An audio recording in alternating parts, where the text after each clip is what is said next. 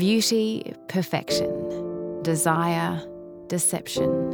Rebellion, judgment, hope. You're listening to Stories from the Bible. Bible stories told in order, using the words of the Bible, with introductions to give a recap and provide context. At the end of each story, you might want to pause and take a moment to reflect on what you noticed in the story, things you liked or didn't like, something the story showed you about God or about people. Don't worry if not everything makes sense. Keep listening to each episode and sit with the journey. I'm stoked to have you on the ride. Hello and welcome to episode 27. Today we'll be hearing stories from Luke chapter 14. Before we get there, what happened in the stories from last episode, Luke chapter 13? At the start of that chapter, Jesus is told by some people about the unfortunate Galileans who were killed by the Romans while they were offering sacrifices. Why did they share this story with Jesus?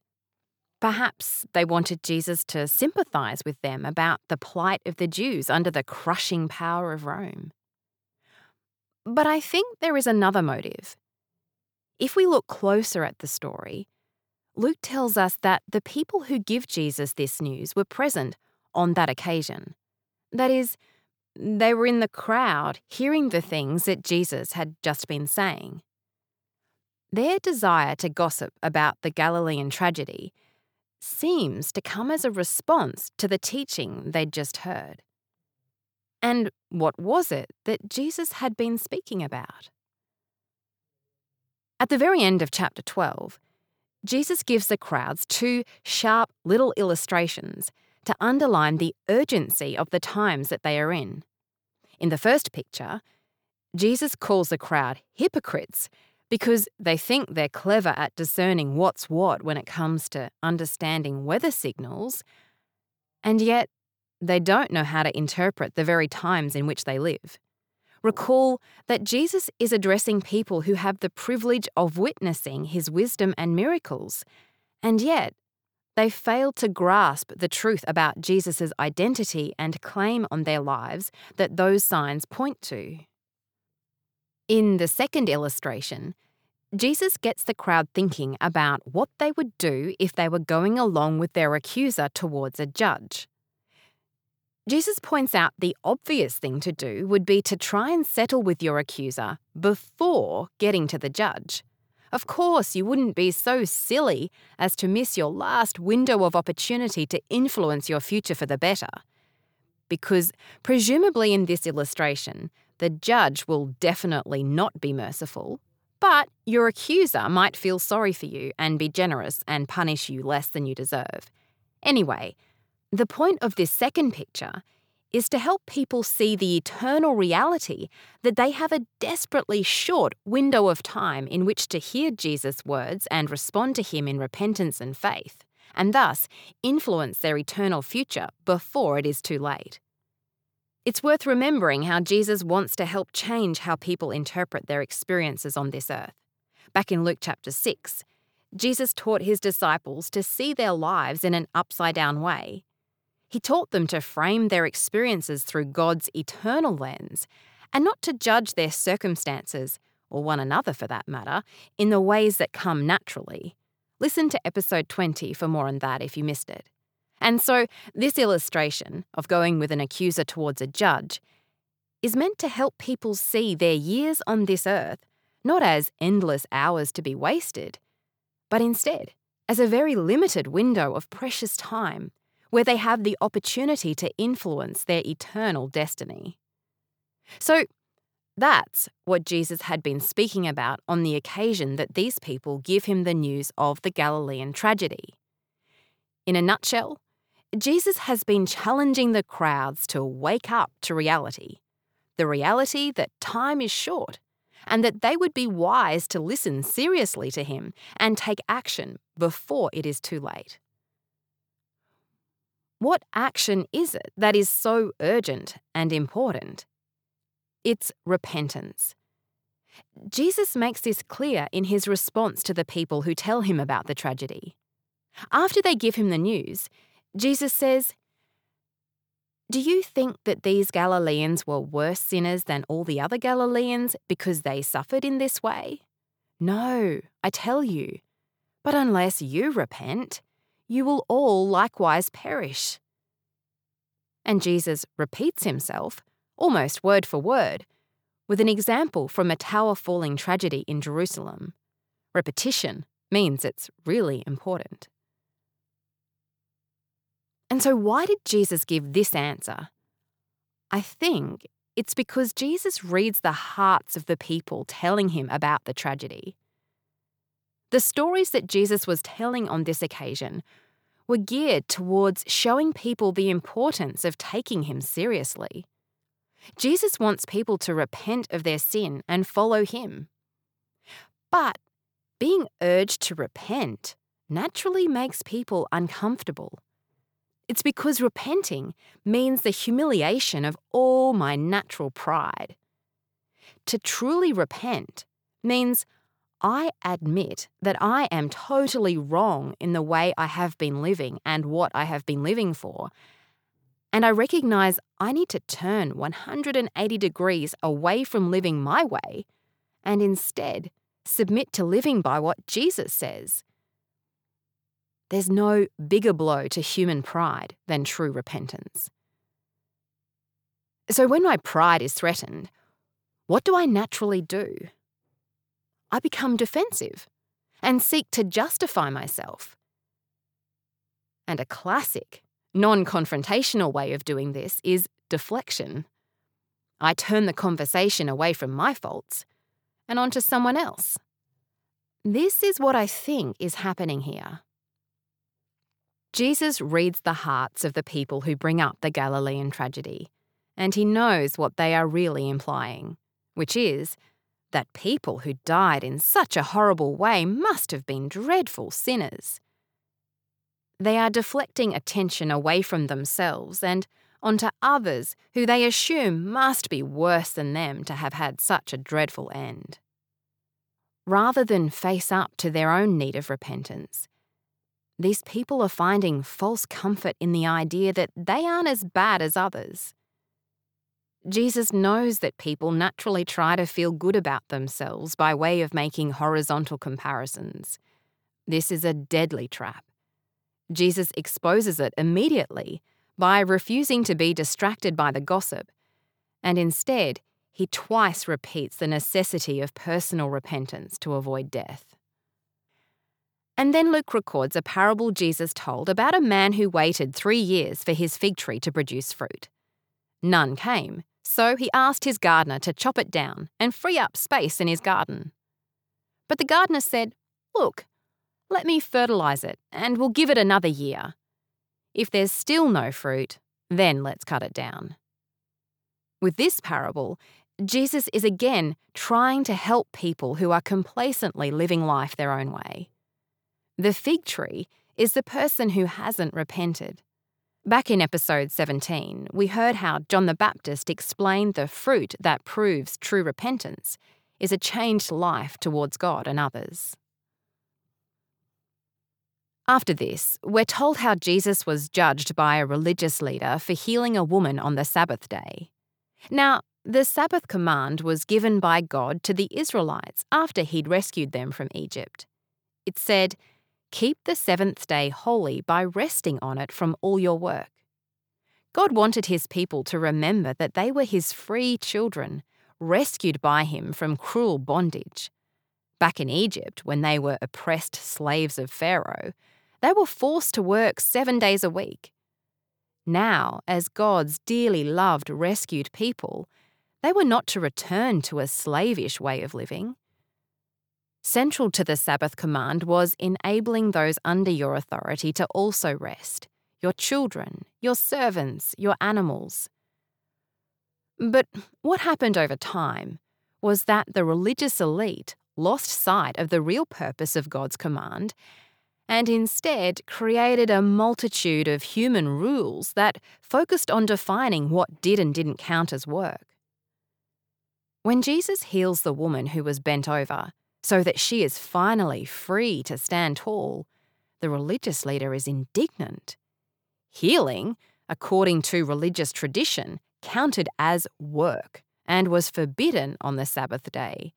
And so the leader points this out to the witnesses of the miracle. But Jesus answers, "You hypocrites! You untie your animal on the Sabbath to make sure it gets a drink. This poor woman has been tied up by Satan for 18 years. Shouldn't she be set free on the Sabbath?" By this response, Jesus exposes the religious tradition as totally inconsistent with God's true Sabbath command of celebrating freedom and rest. He publicly humiliates the religious leaders, and the watching crowds love it. Thus, Jesus grows in popularity with the people. But his response is to tell two parables of the kingdom that emphasize its hiddenness. He says the kingdom of God begins like a mustard seed in the ground or yeast in some dough. It doesn't look like anything much from the outside. One day it will be very visible, but that time is not yet come. Jesus knows the people are excited about his growing popularity and the evidence of his power and wisdom. He knows they crave a visibly mighty king who will save them from their visible bullies. But the kingdom of God is not a worldly kingdom built upon force and power. It's a kingdom built not by human strength, but by God's strength working through human weakness. And so, Jesus continues his journey towards Jerusalem, the place where he will experience betrayal, rejection, mockery, and painful death. Someone asks him along the way, "Lord, are only a few people going to be saved?" And Jesus gives a scary answer.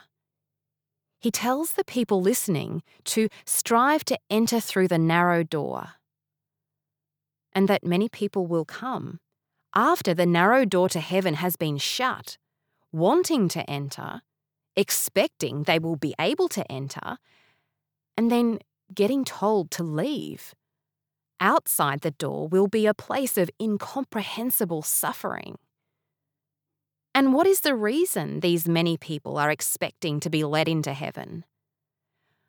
Their confidence rested on the fact they associated with Jesus and heard the things he taught. They say, "We ate and drank in your presence, and you taught in our streets."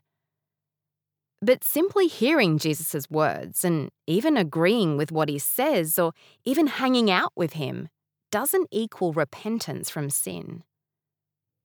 As the door to heaven is shut in their faces, these people are condemned as workers of evil. They are like the foolish man in the parable who built his house on the sand by hearing Jesus' words, but not actually putting those words into practice. Entering the narrow door is difficult. Jesus said back in chapter 9 that anyone who desires to come after him must deny himself, take up his cross daily, and follow him.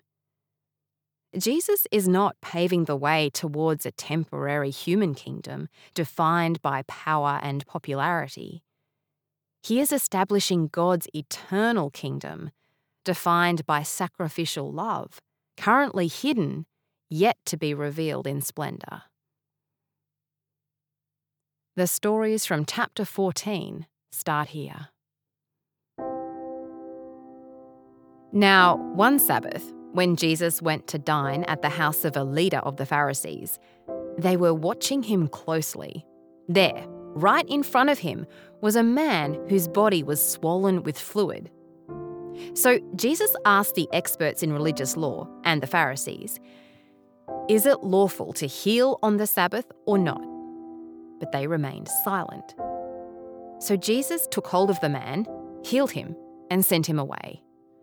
Then he said to them, "Which of you, if you have a son or an ox that has fallen into a well on a Sabbath day, will not immediately pull him out?" But they could not reply to this. Then, when Jesus noticed how the guests chose the places of honor, he told them a parable. He said to them, "When you are invited by someone to a wedding feast, do not take the place of honour, because a person more distinguished than you may have been invited by your host. So the host who invited both of you will come and say to you, 'Give this man your place.' Then, ashamed, you will begin to move to the least important place. But when you are invited, go and take the least important place, so that when your host approaches, he will say to you, 'Friend, move up here to a better place.' Then you will be honoured in the presence of all who share the meal with you. For everyone who exalts himself will be humbled, but the one who humbles himself will be exalted." He said also to the man who had invited him, "When you host a dinner or a banquet, don't invite your friends or your brothers or your relatives or rich neighbours so you can be invited by them in return and get repaid. But when you host an elaborate meal, invite the poor, the crippled, the lame and the blind. Then you will be blessed, because they cannot repay you, for you will be repaid at the resurrection of the righteous." When one of those at the meal with Jesus heard this, he said to him, "Blessed is everyone who will feast in the kingdom of God." But Jesus said to him, "A man once gave a great banquet and invited many guests. At the time for the banquet, he sent his slave to tell those who had been invited, 'Come, because everything is now ready.' But one after another, they all began to make excuses. The first said to him, 'I have bought a field and I must go out and see it. Please excuse me.' Another said, 'I have bought 5 yoke of oxen and I am going out to examine them. Please excuse me.' Another said, 'I just got married and I cannot come.' So the slave came back and reported this to his master. Then the master of the household was furious and said to his slave, 'Go out quickly to the streets and alleys of the city and bring in the poor, the crippled, the blind and the lame.' Then the slave said, 'Sir, what you instructed has been done and there is still room.' So the master said to his slave, 'Go out into the highways and country roads and urge people to come in, so that my house will be filled. For I tell you, not one of those individuals who were invited will taste my banquet.'